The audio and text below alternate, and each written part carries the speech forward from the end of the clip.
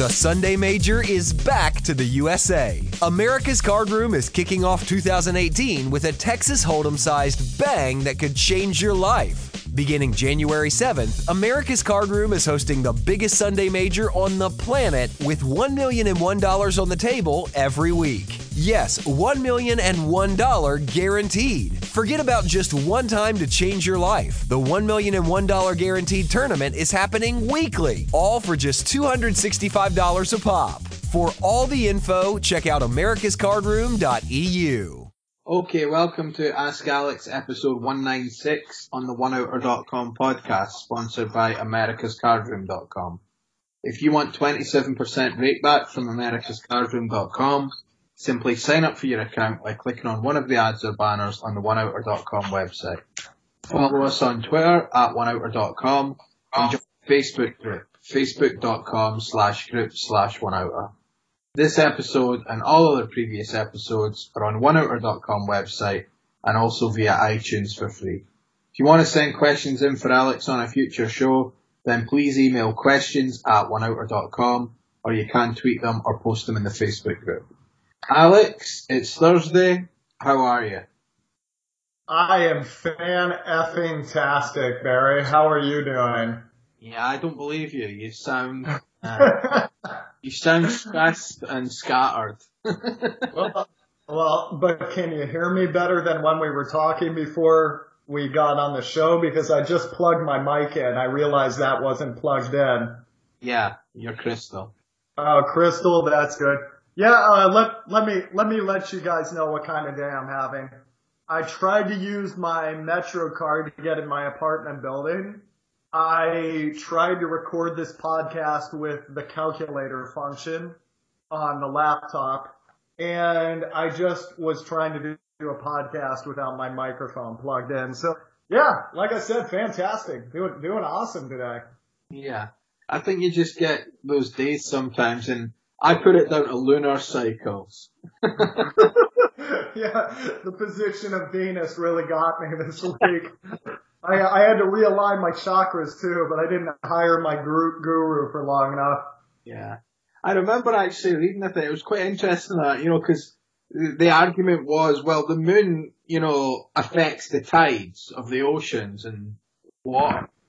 We are made up of whatever percent water, so the moon does probably have an effect on us. I mean, it's just good science, Barry. It's hard to dispute. It's one science. It's pseudoscience. So what's been happening anyway? You were playing the last time we spoke. The last two episodes we recorded back to back. You were just back from your trips. What have you been up to this week? Well, I came back from the tour, and the tour was wholly exhausting. I love playing poker on the road. I can't describe how much I enjoy playing poker tournaments. I like the Greyhounds. I like the Quality Inn. I like going to the diner in the morning, listening to my audiobooks about performance or athletes like coming out of the minors to succeed, and just knowing that I have the opportunity to do something not similar, but I do get to compete. That is really special, but it's very exhausting. And doing two tournaments back to back is exhausting. Then, right when I came back, I went and visited, with my girlfriend. I visited, her family in Washington, D.C., and that was a lot of fun. Woo! If the rest of the country looked as good as D.C. looked, there'd be a lot less strife in the United States, Barry. Where those politicians live, they keep very clean. And it honestly though, it's a beautiful city. You can see the monuments at night. We went for a walk, through, I think it's called the National Mall there. And you can see all the memorials at night, and that adds a really eerie resonance that isn't available during the day. They have all the lights on. The Martin Luther King Memorial, the Korean War Memorial, the Vietnam War Memorial. And of course, you saw Planet of the Apes when the Lincoln Memorial was defaced with, a damn dirty ape. But yeah, I saw the real version of that. That was pretty neat.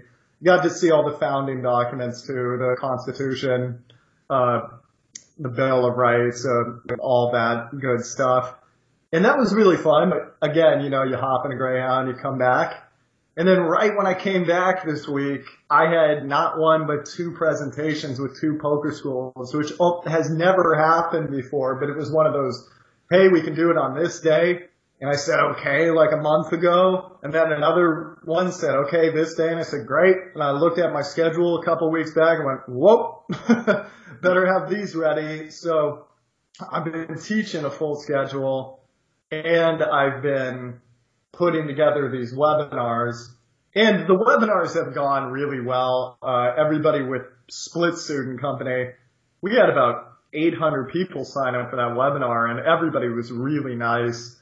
That was a lot of fun.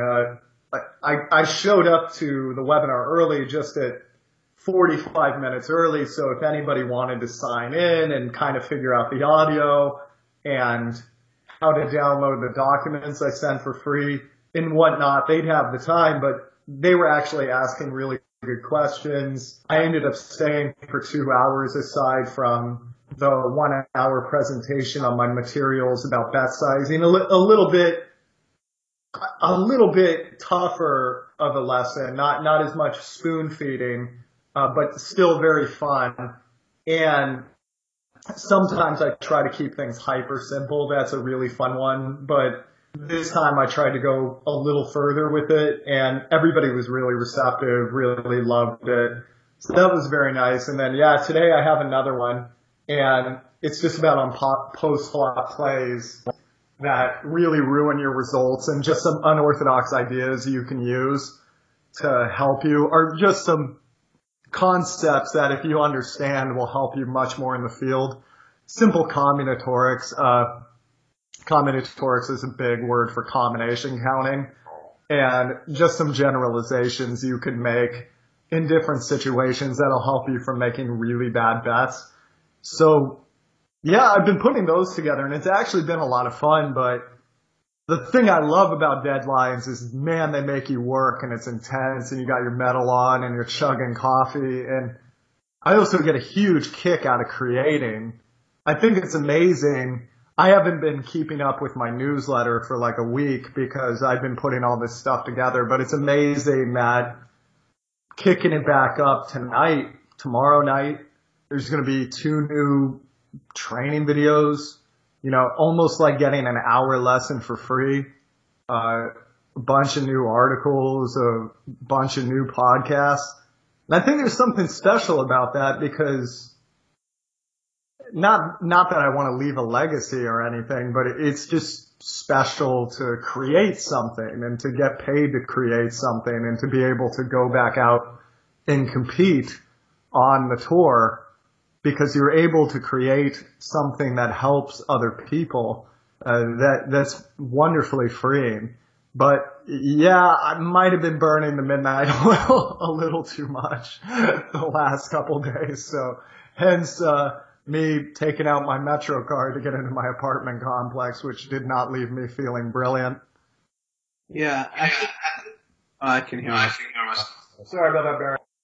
No, I think it's interesting when you say, the burning the midnight oil, and that's all good and positive stuff. And then, days like you've just described today, when things go like that, it's amazing how quickly the rest of the day follows the same path. It's like you don't just use your Metro card to get in but it's like bang, bang, bang. And you wonder if it's almost like a self-fulfilling prophecy because you've got it in your head now that it's one of those days. So you're going around in this sort of, for want of a better word, sort of pissed off state rather than a peak state. And it's just funny. It's just another reminder, I think, that you definitely need to have balance working, because even myself, the last 6 weeks I've been full on, and I hate to call it stress because it's not stress. It's all good stuff, but it's the same responses of a lot to do, a lot riding on things, and I've been doing a lot, with my business and stuff. And I've came out the other end and it's all worked out, and I've came out, done great out of it financially. ready. It's put me in a great position going forward now and other things I want to do. But there's still this like almost come down from it. And I think it's like a real physical thing in terms of, nervous energy or nervous tension. And it's weird because it's like when people say, oh, I want to get there. If I just had this money or I had that opportunity. And it's almost that sometimes you think, be careful what you wish for. And it's like to take it back to poker when people think, I wish I could final table the WSOP. Like, I know tons of people, myself included, like, if that happened and once you're there and you're not versed in that and ready for it, things can quickly take over, in terms of how you're going to perform, how you're going to handle it, and whether you're even going to enjoy the moment. Because I'm doing stuff now with a business that only 5 years ago I would have been saying, wow, if I'm in that position then, that'll be great. And then quickly you start almost moaning about it or saying, oh, I've got this, that's stressful, this stress. And you're like, I think it's important, like with poker and business is the same. If you're like me and you came from nothing, my family's not wealthy, etc. It's all, anything I've got and done has been sort of self-created. And like yourself, Alex, I think what you have to do is really, really important to think back to earlier times in your journey, whether that's your poker career or your life, and sort of give yourself a bit of credit and also not be foot on the accelerator the whole time because you're just going to burn out. And I never thought that. And like guys that are wiser and older than me always used to say to me, I could never understand why they had this pot of money and they didn't do anything apart from like maybe mope around and go on the odd holiday, and they were a bit down and depressed. And I would say to them, one guy in particular, why don't you, like, what are you doing? Why don't you, and this is me as like a 17, 18-year-old, and this guy's, 40 or whatever, and he said to me, oh, I just don't have the hunger anymore. I'm just burnt out. I've just not got the energy. Like my brain, like certain parts of my brain are just, like they just don't fire like they used to. And I never got it. And I still don't fully get it, but I could see quickly if you go full pelt, as we say in Scotland, full on the gas for 10, 20 years between the ages of like 25 to 45, I think you can really, like, regardless of what physical shape you're in, good or whatever, I mean, that'll obviously help, but I think you could quickly almost create a reality for yourself that even though you're a success, you're a failure, really, I completely agree. I have not taken a week off since I was 19 years old, as far as I know.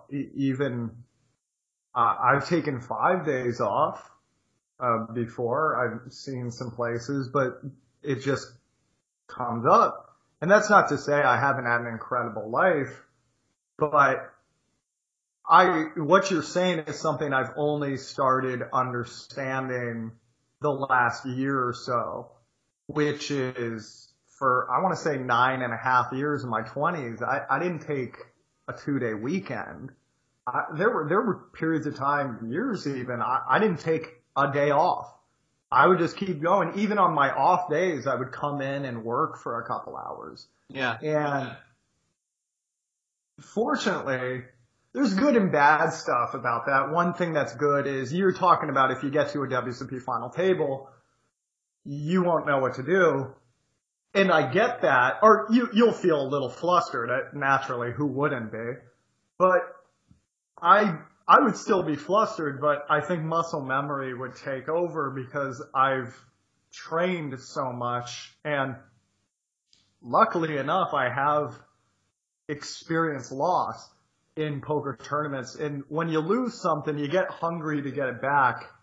And I think that's probably what plagued your friend who you were questioning when you were 17, 18 years old, was he probably didn't have the hunger because he'd never lost it at any point. So you get into neutral at that point. You coast. And I think that's almost one of the worst things in the world for you. And I was lucky enough to make some bad decisions or just not have my big flip work out at the EPT. And I really mean that. I was lucky because I experienced loss. I had a number of things that I'd rather not live through again happen. And you end up appreciating it a lot more, and you end up training a lot harder because you lost it at some point. And that's kind of the good part of it, which is when you come in, okay, I'll be ready for this. And look, I've been down before. I'll be fine. But yeah, the bad part is you're not, I think what you were alluding to is you're not appreciating life as well as you could. And the question then becomes, why even do this if you're not having fun? If you're not doing anything with it? It's like the guy who makes $1 billion but never spends it. There's a lot of times I meet a rich person and I think if you're doing the same things my stoner ass buddies and I were doing when I was 17, when you're the richest guy I know, I don't think you're really that rich. I've met a lot of, I guess you were kind of on this topic, which is I met a few rich people that just all they do is sit around all day and watch movies and smoke pot. That's all they do. Yeah. Because, like you said, the drive's gone. And that to me is sad. And I think what is really the basis of a good life is what do you do with the money you have? And it's just a tool. Like your mind is a tool. When you're younger, maybe your mind's a little faster, but not as sharp. And you don't have as much money. When you get older, maybe your brain's a little slower, but maybe it's a little sharper. And you do have some money to play with. And the question then becomes, how do you use all these tools together and what do you create? Do you provide for your family? Do you help at-risk youth? Do you do something? Do you create anything that helps anyone? And if you don't want to help other people, I don't think that's the worst thing in the world. But do you get contentment out of playing poker? A lot of people play poker and they don't like it, right? And that's so confusing because, and to be fair, we were there 5 years ago. If you listen to the original podcast, it's just like, poker, am I right? This sucks. And now we appreciate it a lot more because we realize, well, it's supposed to be fun. The money, it comes or it doesn't. But if you play professionally, that's a far different thing than playing for fun, and most people should play for fun.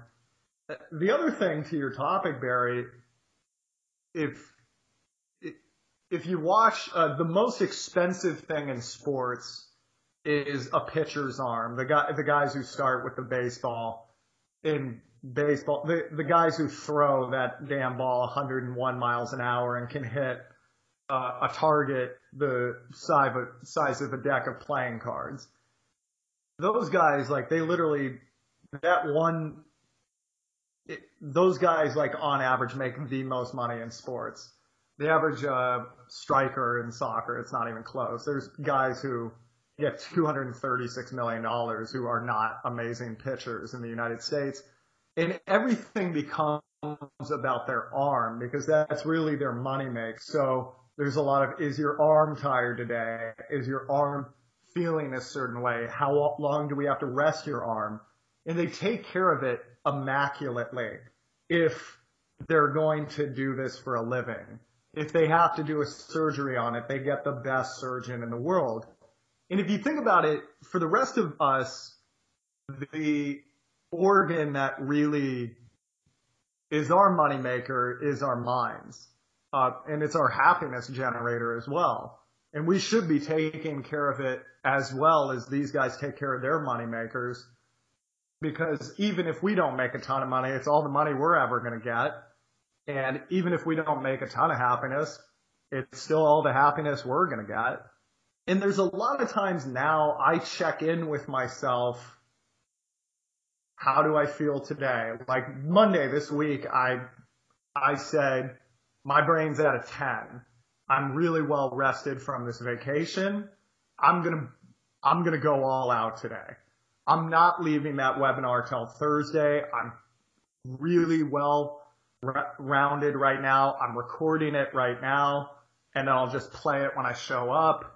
I'll do all the answers live, the Q&A live, but right now is when I'm going to make the best of it.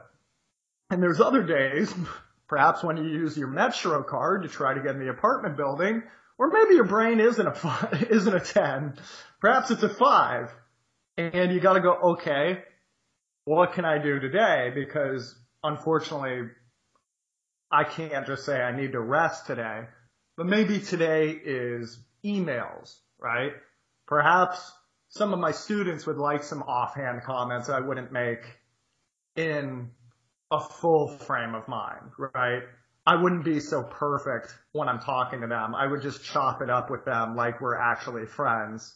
And I was a little tired on a tour stop. I think that's what many of them want, right?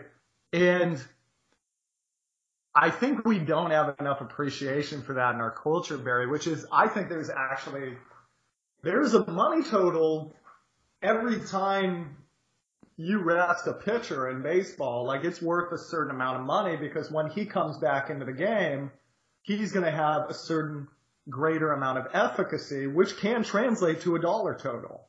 It will, if he gets however many strikeouts, his win above replacement goes up. It is a dollar total for that franchise. And we have to recognize we are all the heads of our own franchises, our households, our families. And you were on me about this 5 years ago, which is like, Alex, you're going to burn out. Alex, you're going to burn out. You know, I really wish I'd listened to you because I did burn out and I put on a lot of weight because I didn't take care of myself and I treated people poorly that I really cared about. And I realize now that when I started dating my current girlfriend, I said, look, you gotta take 2-day weekends. You gotta take care of yourself. You gotta do what Barry told you to do back at the beginning. You gotta watch, what did you used to always call them? Your box sets, right? You gotta watch your silly horror movies or whatever it is. Whatever is gonna take you to rest, or you gotta go for walks or whatever it is. Whatever is gonna help you, you gotta do. It actually, and if you really have to think of it from a business-minded perspective, I think it is worth a dollar total, because whenever they do that research of like, okay, these people work 12 hours a day, 6 days a week, they find they're no more effective, are getting no more work done than the people who worked 5 days a week, 8 hours, as long as they came in there and they were really humming. Or sometimes guys like doing 4 days a week, 10 hours, but they go really hard those 10 hours, those 4 days, because they got a 3-day weekend at the end. There's different ways to structure it, and I think you got to find what works for you. But I think it's a great strategy to check in with yourself when you're on the train, when you're on transit, when you get a second and go, where's my mind at 1 to 10? If you're someone who gets mood disturbances, how's that 1 to 10? 1 being like you're just the calmest as you can be, 10 being like you're a raving lunatic. And if you feel that mood disturbance getting a little higher, you feel your tiredness getting up there, well, your mental acuity going down, take a second for yourself to, go work out or go for a walk or read a book in the park, something along those lines. And I really think if you put all that stuff together, I was not really good at that, but I did take more time off than most poker pros. You guys think I'm bad. Like, I'm sure you guys think of, like when you hear like didn't take a 2-day weekend for 9.5 years, you think I'm insane. I am nothing compared to some of these tournament pros who they just go hard every second of every day. And that's why they burn out in 3 years. That's why turnover's 3 years. They go 3 years. They have no life. They feel like they gave away 3 years of their life. And most of the time they get nothing to show for it and they quit. And I think I'm still around because when I did play a tournament in Rio de Janeiro, I said, look, one day, just one day while you're here, you gotta go see the Christ Redeemer. You have to go see this city because you will regret it for the rest of your life if you don't do it. And taking that time off, it always motivated me to get back out there because you could see more, be happier. It does have a dollar total at the end of the day. And this is a really roundabout way of me telling you, Barry, you were right the whole time. I just didn't listen to you. Well, I think it's difficult because you, like myself, you set your own hours. There's nobody telling you what hours you do and what you do in your hours. So that can sometimes lead to unstructured chaos, and you're still productive and you get things done, but you're not turning up at an office where it's like, we're closed on Saturday, Sunday, Alex, so you can't come here. You know, it's, you can be open 24/7 and you can work 24/7 if you deprive yourself sleep and really wanted to, you know, make yourself crazy. You could do that 24/7. So it's hard when you're the one structuring the hours because you're always on sometimes, you know, and even when you're off, you're still thinking, I could be doing this, I could be doing that. And I think that's where the discipline comes in. And like you say, you have to flip it and look at it this way. Actually, this time off, and to use my example, me watching the box sets or whatever, and I've been watching Ozark, which is fantastic. I recommend that. Oz? Wait, Oz? Ozark. Oh, Ozark. I was about to say that's really weird. That show came up in my gym today, but yeah, sorry. Okay, Ozark is good. Continue. But Oz is excellent as well. I mean, I've watched all those. That is excellent. That's an old one. That was one of the first big, you know, mega marathon season TV shows. But you have to put that, like, to use your phrase, like a dollar value. That is making you more, because if you're resting and you're re-energizing and that's downtime, then that's actually good for you. That's like why these big corporate, like investment banks, they send their top traders on week-long skiing retreats in the best place, you know, some tropical island to chill out or whatever. Because they know they're going to come back fresher. They've had a break. They're, you know, if they've been in a slump, there's more chance of them getting out of it.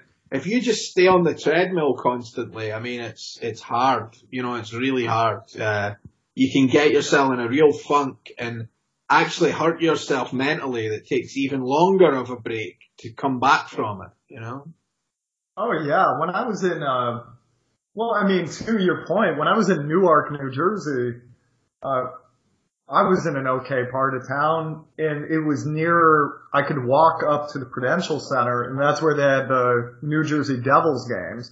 And I'm not a hockey fan, but I went to one game on a lark just to see what it was like, and I realized I still don't know, like, anything about hockey. I'm still grasping what the penalties are, but I recognize this is an amazing spectator sport because it's so fast and there's always something to pay attention to. You just check out of everything. You can't think of anything else, but you're just watching the game.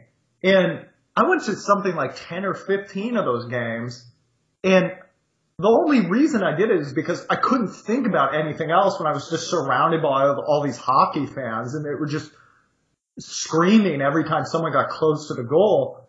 And in like the ninth one, I was sitting there not thinking about anything, gloriously not thinking about anything, just totally checked out from the world, present in the moment.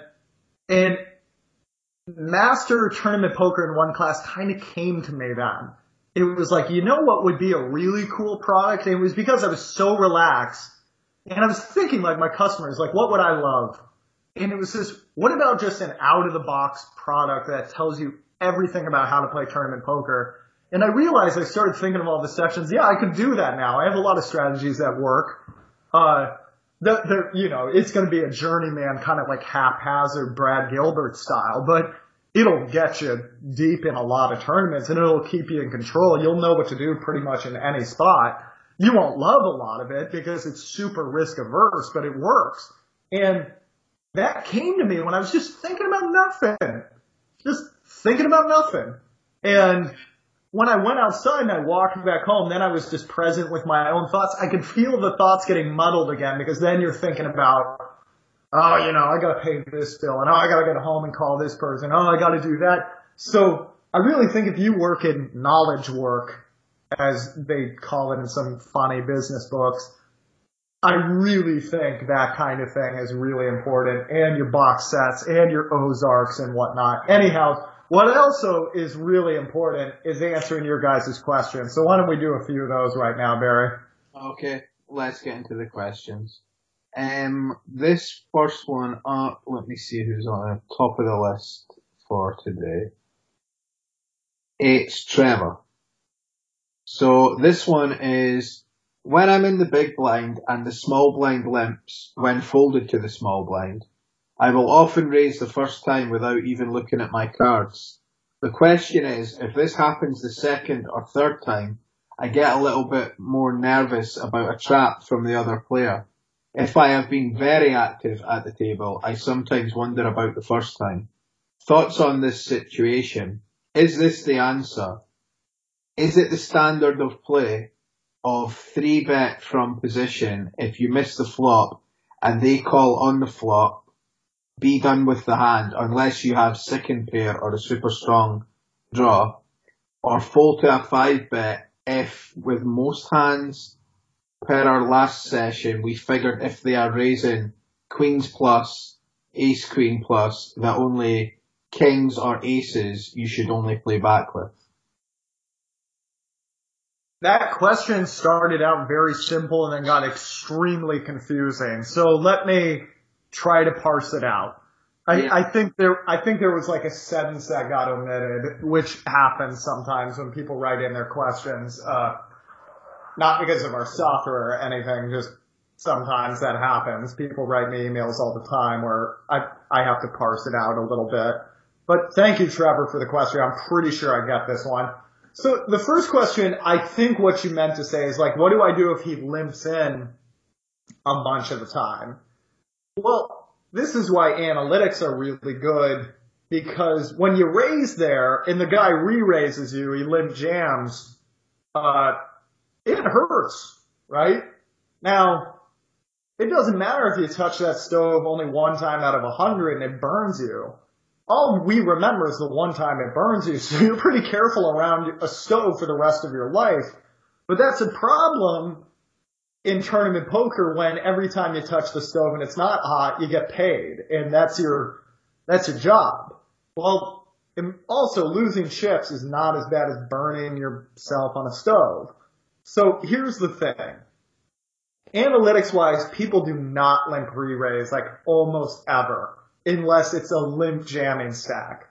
So if a guy limps in like 18x, yeah, be suspicious. 24x, yeah, be suspicious. But if he limps in an 81x stack, the guys who will see your 2.5x raise and raise it to 8.5 are very few and far between. You also don't have to raise that much. A lot of times, people will limp in, and I'll just 2x it from the big blind. I'll do that because here's the problem is what most of these guys are doing is they're limping and they're leading the flop, which is actually a pretty good idea because once you check pre-flop to a limp, you cap your range pretty severely. You probably would have raised a big high card. You probably would have raised a lot of suited connectors. So if a board comes out playing to those hands, the small blind can just rep it. Small blind can rep pretty much anything. Limp leading, they could have been limping big hands. They could have been limping nothing. But you floating on the board is going to put you in a huge problem if he bets again on the turn and you don't have a raise on you, or the guy does the thing they do in tournament poker, which is like, doy, what do I do? Okay, I call with a pair. The other thing is if you raise the flop, you're usually representing a very narrow range, so people can understandably 3-bet you more. Whereas if you just raise pre-flop and he calls, well, now he's capped his range. And if he donk leads the board, that's not very believable. But so a lot of guys won't do it. I actually don't think it's that bad of a play. I think you could work that in. But most guys won't do it. So what they do is check to you, and then you bet, and then they have all the same problems. If they want to float you, you have position and the option to fire again on the turn. If they want to check raise you, they're representing a very tight range, and you can flat and see if they blink on the turn, or you can 3-bet them there. So usually what most of them do is just fold. Now, I think your second question was, now what do I do if they just start raising a lot? And this is a great question because understandably we know people are raising pretty wide when they fold to the small blind. If you just see like a king deuce offsuit in the small blind. Many guys will go, oh, this beats a random range. I should raise here. The thing is, if he's raising king deuce offsuit, he's raising 35% of hands, which means you got to play back. Now, I think where you're getting a little muddled here is you're saying, well, what do I do if I 3-bet and I c-bet and he calls me? Well, there's a couple different ways to look at that. When you 3-bet there and he calls you, that's awesome. Okay? First of all, there's 95% of the guys you play with will not be able to make that raise call out of position profitable. It's one of the hardest things to do in no limit hold'em. When I do get a guy who is good at it, and I get a database I can analyze where somebody can pull off that move, it is one of the best days of my year because it's so hard to find. And so if he raises, you 3-bet and he calls, fantastic. Now, the question then becomes, okay, I fire the flop, he calls, what do I do? Well, that comes to a question which we talk a lot about on how to think like a poker player, which is, what is your most important thought when you see bet a flop? Well, the most important thing is, does he fold high cards?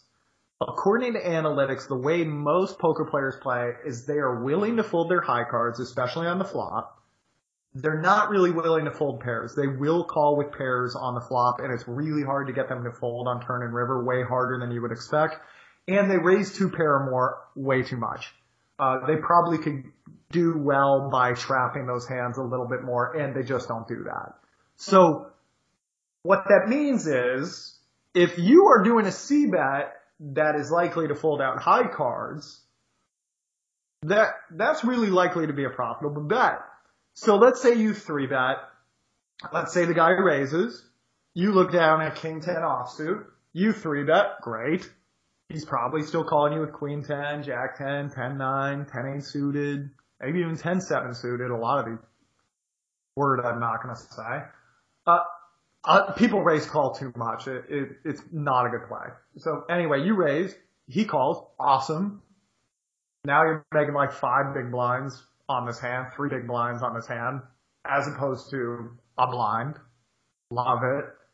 The board comes 2 3 6. He checks to you. Well, now you got to ask yourself, will he fold the high card? Or will he fold high cards? Well, if you bet the half pot there, I don't know what the answer is to that question. I've researched it. I can't tell you. Some guys will call there with ace 8. Some guys won't. Some guys will float you with king jack. I just don't know. What I do know is if you bet 75% pot there, especially live, you'll get a lot of and then they'll fold. And guess what? If you bet 75% pot, that needs to work 42.8% of the time. How often does he just have high cards on that board? It's going to be north of 50. You're going to be making money. A lot of guys will not call with ace high there if you bet 75% pot.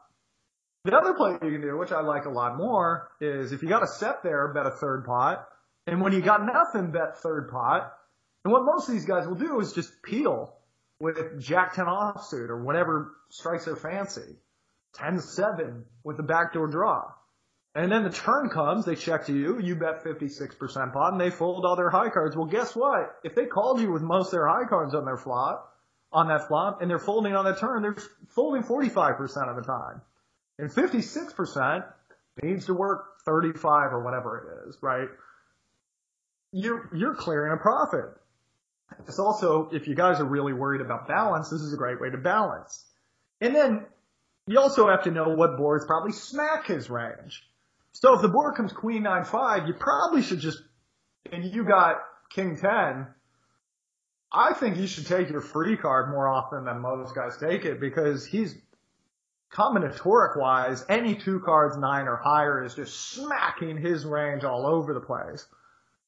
He's not folding a lot of hands there, and you're not double barreling if you miss, which means he's got the right to fire the river. You probably shouldn't be double barreling because most of his range is going to be pairs or like pretty good draws that might not be folding. A lot of times you could just take your free card there. Especially if you got one of these younger guys that just, you got the idea is not he's going to get pissy with sixes on that board and call a couple streets, and you're just not down with the triple barrel. Now, if a guy 4-bets you pre-flop, I have a hand going up on, it's one of the Jonathan Little quizzes, where a guy 4-bet me in WPT Baltimore and I bluffed it, because I was pretty sure it was a bluff. This is one of the hardest plays to execute. It is the play that I groan every single time I have to do it, because I really feel like I'm forced into it sometimes to protect my 3-bets. But most games you're in, you could just, every time somebody 4-bets you, you can just give up, because most guys only do it with big hands.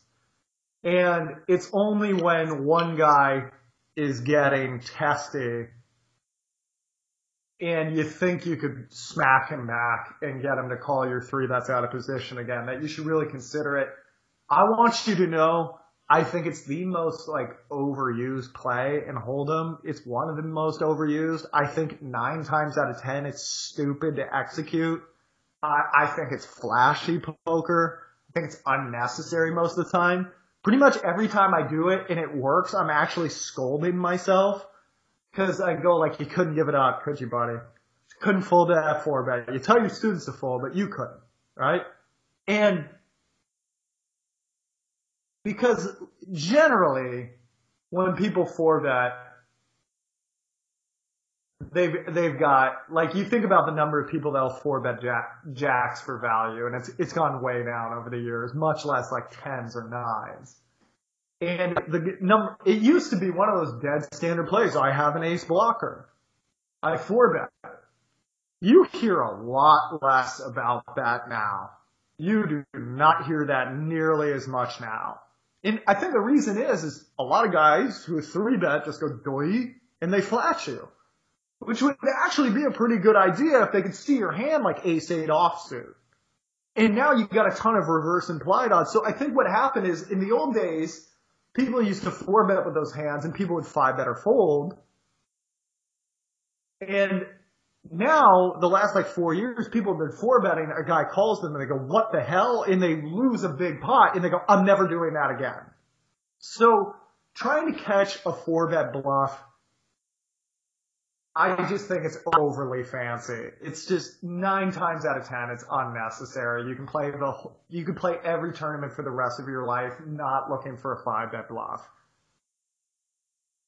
So I think we answered every part of that question, Trevor. Thank you for asking. Okay. And the next question is from Callum, fellow Scotsman. What's happening, boys? Just had a week for Alex there. I play on a site that doesn't... Alex, I can hear myself back, mate. I play on a site that doesn't allow HUDs or tracking software.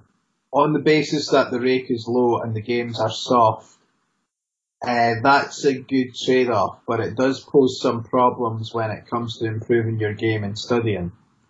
Obviously, live players will have this exact same issue, but looking back at notable hands doesn't seem ideal. Most of the time it's a narrow spot where the result mostly depends on luck and the indeterminate range of the other player. Whereas I feel a lot of the profitable adjustments and improvements you can make are things like, I probably shouldn't raise 4s or ace-jack off from that position because it's not profitable, or I probably shouldn't c-bet there. Wee leaks in seemingly inconsequential pots, but that constantly chip away at your win rate. Any advice for studying stuff like this when you can't use hand tracking software? Cheers for the podcast. Always a good listen. Keep up the good work, brothers. And he has PS, there's an addendum to this. The site doesn't allow notes either. However, the site does allow you to change your avatar and username with a simple click, and nobody can find out who it actually is. I feel like this is the sort of thing Alex would love if you're playing, say, cash on that site. Would he advocate just going Tonto with check raises for a few orbits, then switching profiles so you would never, in some of his words, tan the ATM? That was a lot. So hold on, let me parse that out. Was his name Scott? Callum. Talib? Oh my God, is it Taleb? Callum. C-A-L-L-U-M. We pronounce it Caleb in the States. It's Caleb. It's Callum. C-A-L-L-U-M. Michael. Okay. Callum, do you want to try and say it? Column. Yeah. Callum. Okay. Hey, brother. Thank you for writing in. Well, I love sites like what you're describing. A lot of people think you gotta be a great poker player to make money, and I'm telling you guys, I was not good.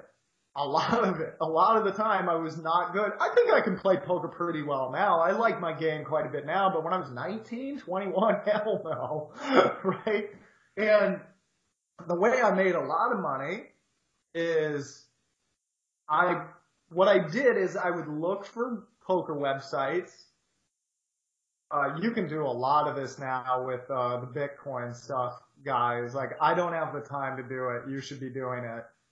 You look for websites in weird markets, just places you wouldn't even know if they had poker or not. Like, just Google, like, Iran poker or whatever. Like, I'm just throwing ideas out now, right? And then most of these sites have Bitcoin, but it's offshore gambling, so just send them $50, pretend the money's gone, and try to run it up. And a lot of the sites I made my money on, there was no stat tracking. It was a lot of anonymous poker. You could change your name on some of the sites. And that's where I made most of my money. PokerStars is really difficult to make money on. I played tournaments there because I had backers who said, I want you playing Stars tournaments. I think you're good enough. I'm like, well, if you're going to give me the money, okay, I'll play. And like, yeah, I made a profit, but if you look at my Stars graph, it is not pretty. Full Tilt Poker, I appreciated much more. And the thing that's funny is Full Tilt Poker was like 5% softer than Stars. Like, Full Tilt was still a pretty tough site. And the difference is hundreds of thousands, over tens of thousands of games. You take a site that's like 25% softer, oh my lord. And everybody thinks because I wrote The Myth of Poker Talent that I'm just a stat junkie. No, I'm a big believer in using every tool that's available to you, especially if you have no illusions of grandeur in poker. If you just think like, look, I'm a normal guy, I'm no smarter than everybody else, I gotta take every edge I can get here. There's no steroids in poker, but there are stats. Knowing more than the other, it's a game of incomplete information. The more information you have, the more power you have. Now, I wrote The Myth of Poker Talent because I wanted to leave something that I got out of a bad situation because in the library system in the United States, which is free to me, I could read poker book after poker book for free, and it gave me a living. So I thought it would be really disingenuous if I did not try to provide something for that and did not pay it forward. And hopefully I just was delighted in the idea of some kid getting that book and realizing they could make a living outside of the statist, corporatist grid, like a true libertarian. But I wrote it for online poker, and I wrote for the sites that could do stat tracking because that was just the fastest road, and that's what most guys would be doing if they were outside of the United States, where there's just not as much live poker. But the way you hammer on sites with no stat tracking is, it's not too hard. I'm always amazed how hard it is for a lot of guys. And I think it's because I had a student yesterday, Barry. I told him, I don't mean this as a compliment, but you're too smart for this. And I was really, and then I listed all the reasons why that's a problem. which is when I get athletes as my students, the way it works is I say, okay, do this. This is why.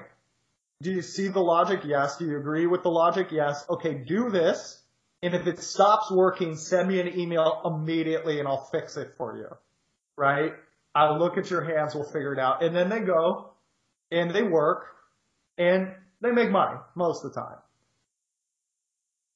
When you get a really smart guy, he starts coming up with things in his head. And that can almost hurt you we've talked about this before, Barry, I think privately, there was a guy that was trying to show people how to trade, and he made like a pilot's checklist. I think it was you who was telling me about this, and he made a pilot's checklist, and he said like the average people did better than the smart people, because the smart people would try to put their own flourish on it, and it would just go into the ground. That was you telling me about that, right, Barry? Yeah. Yeah, and poker, we do this a lot, which is most of you guys listening to this podcast, you got some chops. You're studying, which means you know a lot more than most poker players, because 98% of poker players do not listen to poker podcasts, do not watch training videos. But they'll follow poker news. They want to see who's winning tournaments or whatnot, but they're fans. They don't really premeditate plays. So the problem with anonymous poker is people just get up in their head like, oh, he could have seen that I did this and then he's thinking that. No. Stick with your meat and potatoes bets. I'm going to throw some ranges at you. The average guy will call out of the big blind with 30 to 35% of his hands. The average player will open from the hijack, cutoff, or button with 25% or more of their hands, 20% from the hijack.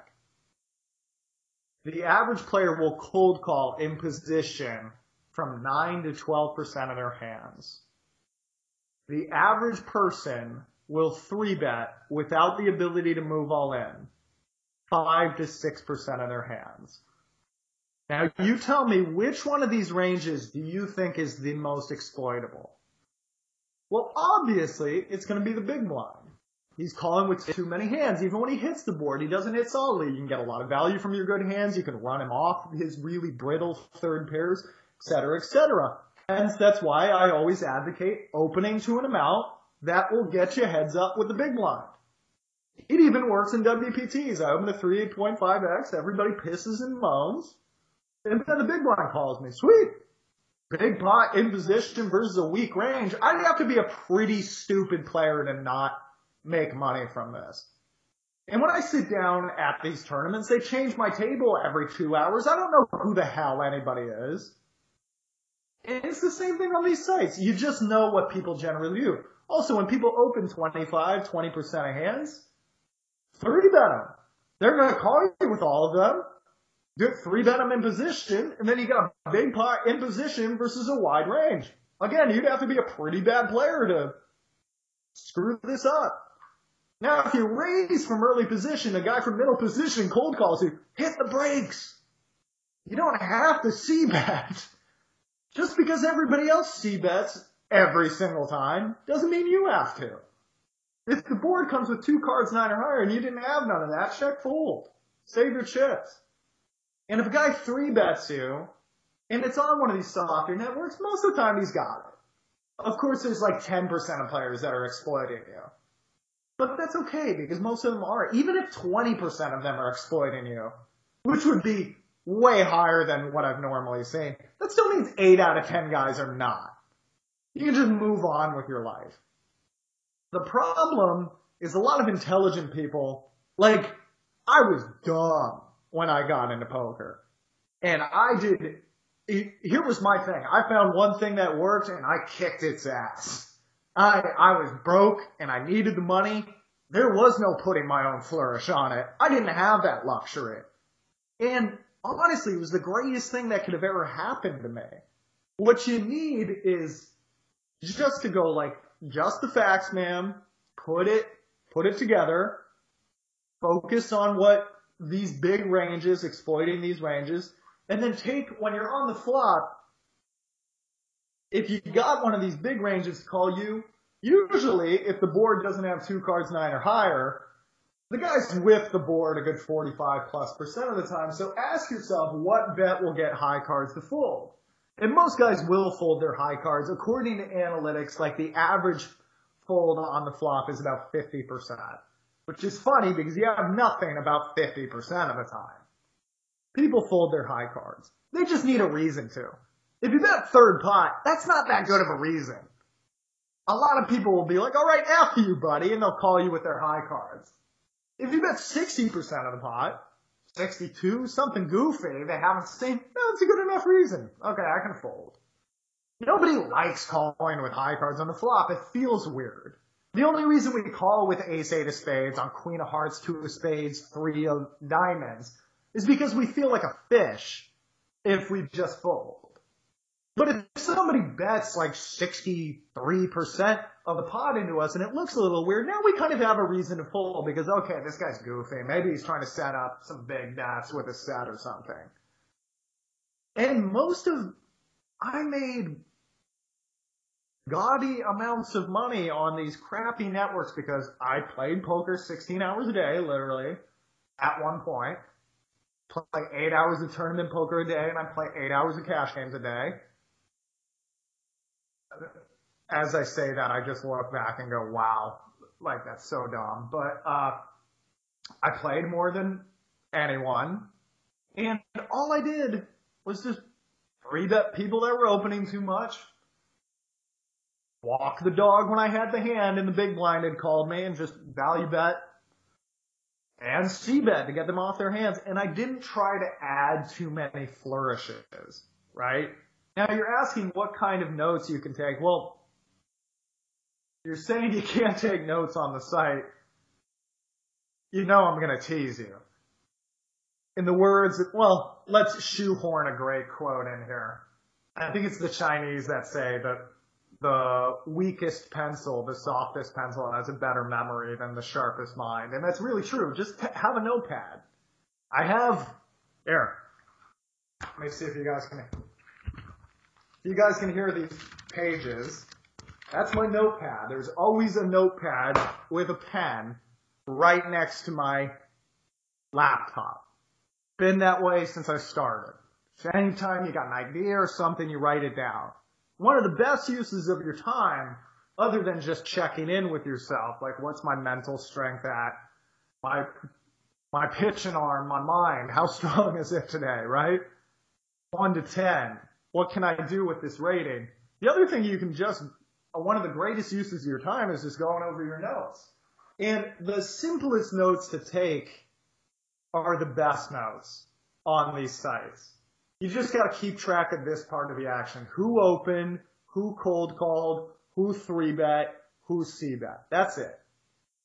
If you get that, the hand will usually be so interesting by the Turner River, especially live, that you'll be paying attention. Usually pots are big by Turner and River, and that's when most people pay attention. So you just got to make sure to get yourself there. So just pay attention to who opened, who called, who 3-bet, who c-bet. That's it. And I know you can't do it at 4 tables at a time, 8 tables at a time. So just do it on 1 table, right? Take notes. Or it sounds like you're playing not that many tables. So I would just, if there's a hand replayer, you can just go through and write down who did what with where. And try to see if anybody's expanding those ranges. If somebody opens a Jack-8 suited under the gun +2, well, now you can treat him just like most hijack openers, because he's probably opening a little too wide. If you see the mother load, that's a dry ace. Like an ace-7 offsuit, I mean, just throw in every combo you can think of. Because that's 12 unsuited combos and 4 suited combos of ace-7. Probably ace-6, ace-5, ace-4, ace-3, ace-2. He's missing a lot of boards that don't have an ace on them. You better attack. And when people cold call, look what they cold called with. And when they c-bet, look what they c-bet with. If you see a guy just c-bet like ace two of hearts on jack of spades, 10 of spades, 9 of spades, you better be check raising that guy the next time he c-bets into you when you complete it from the big blind. That's how I put my money together before I went into business for myself coaching. I hope that helps you, good sir. Okay. And he did put on a little thing at the end, which I should read out because it is quite funny. PPS, I thought you would particularly enjoy this, Barry, as a Scottish football fan, but I play on an Irish poker site and the Rangers-related profile names I have, the amount of 1888 and 1690 chip bets against me are certainly above normal. If you do answer this question, I would love you to hear you explain this detail to Alex. So, the guy's a Rangers fan, and in Scottish football, the two biggest clubs are Rangers and Celtic. And there's notorious, crazy things between them that we're not going to go right into on this podcast, but there's a lot of sectarianism still rife in Scottish football and problems, between Protestants and Catholics. So Rangers are Protestant, traditionally supported in a Protestant club, and Celtic are Catholics. So he's a Rangers fan, and his user ID must be something to do with, Rangers football or whatever. So likely Celtic fans are betting 1888 against them. That's the year that they were founded. Celtic. 1690 is the Battle of the Boyne, which is the Protestants and all this nonsense. And so there's all this. So I don't know what the American equivalent would be or something like if you imagine some team and their biggest rivals, they would be the date they were formed, you would use that as a chip bet, for a needle or whatever. So there's a lot of needling going on there, with the chip values that they're. That is so amazing. We don't have an American equivalent because that's the amazing thing is you guys have been around since the dawn of time. We pretty much got established right when the first McDonald's went up, It's not as much history here, but that's sick. That's really interesting. Yeah. Okay. So Alex, that's all we got time for this week. And currently Celtic are actually winning 1-0, Callum. So, Callum's a Rangers fan. They play later on tonight. I've got the TV on mute. I've now got the luxury of bought the new laptop to do the podcast on, so I don't have to use the screen as a monitor for the old laptop with the broken screen I was using because it had the old podcast recording software on it. Now I got a brand new MacBook Pro that's it's one of these things we talk about it. Just throw money at your problems. This would have saved me so much heartache if I just went and done this so long and I was just being cheap. Or you think you're being sensible, but you're not. You're just causing yourself problems. So I've had the game on mute just in the background there, so just so I could keep an eye on the score. Okay, Alex, how can people get in touch with you for your webinars, products, and further information, your newsletter, etc.? If you guys want to write me about anything, it's alex@pokerheadrush.com. If you want to sign up for my newsletter, I'd really recommend you do that as soon as you can because I have a ton of free stuff I haven't been able to send out. We're talking hour-long recorded lessons with PowerPoints and screenshots of hands and analyses and statistical breakdowns, just stuff that I know will really amp up your game really quickly. And it's all free. So, and if you want to sign up for that newsletter, go to pokerheadrush.com. That's my ancient blog. Go to the top right and sign up for the newsletter. And when you sign up for that newsletter, you'll get a much prettier, every couple of days, you'll get a much prettier newsletter sent to you with free podcasts, free webinar invites, free training videos, free articles, all that good stuff. Check out my training videos on Tournament Poker Edge. Tournament Poker Edge is kind enough to have me right now doing hand history reviews. We get to do more long form. We get to talk more of the nuances of poker. That's been really fun. Follow me on YouTube at Assassinato Coaching and follow me on Twitter at The Assassinato. Okay. And keep your questions coming in for Alex. We will get them answered on a future show. Please email questions@oneouter.com. You can post them in the Facebook group or tweet them to me, but I do prefer if you email them. It is a lot easier for us to process and keep a track of them, who's up next on the list, etc. Alex, I hope the rest of your day goes well. I hope you don't try and switch your computer off by putting it in the bath or something like that. I hope you enjoy it. I did that twice, jackass. I hope you enjoy the rest of your evening. Thanks for joining us. We'll see y'all next week. Cheers. Cheers.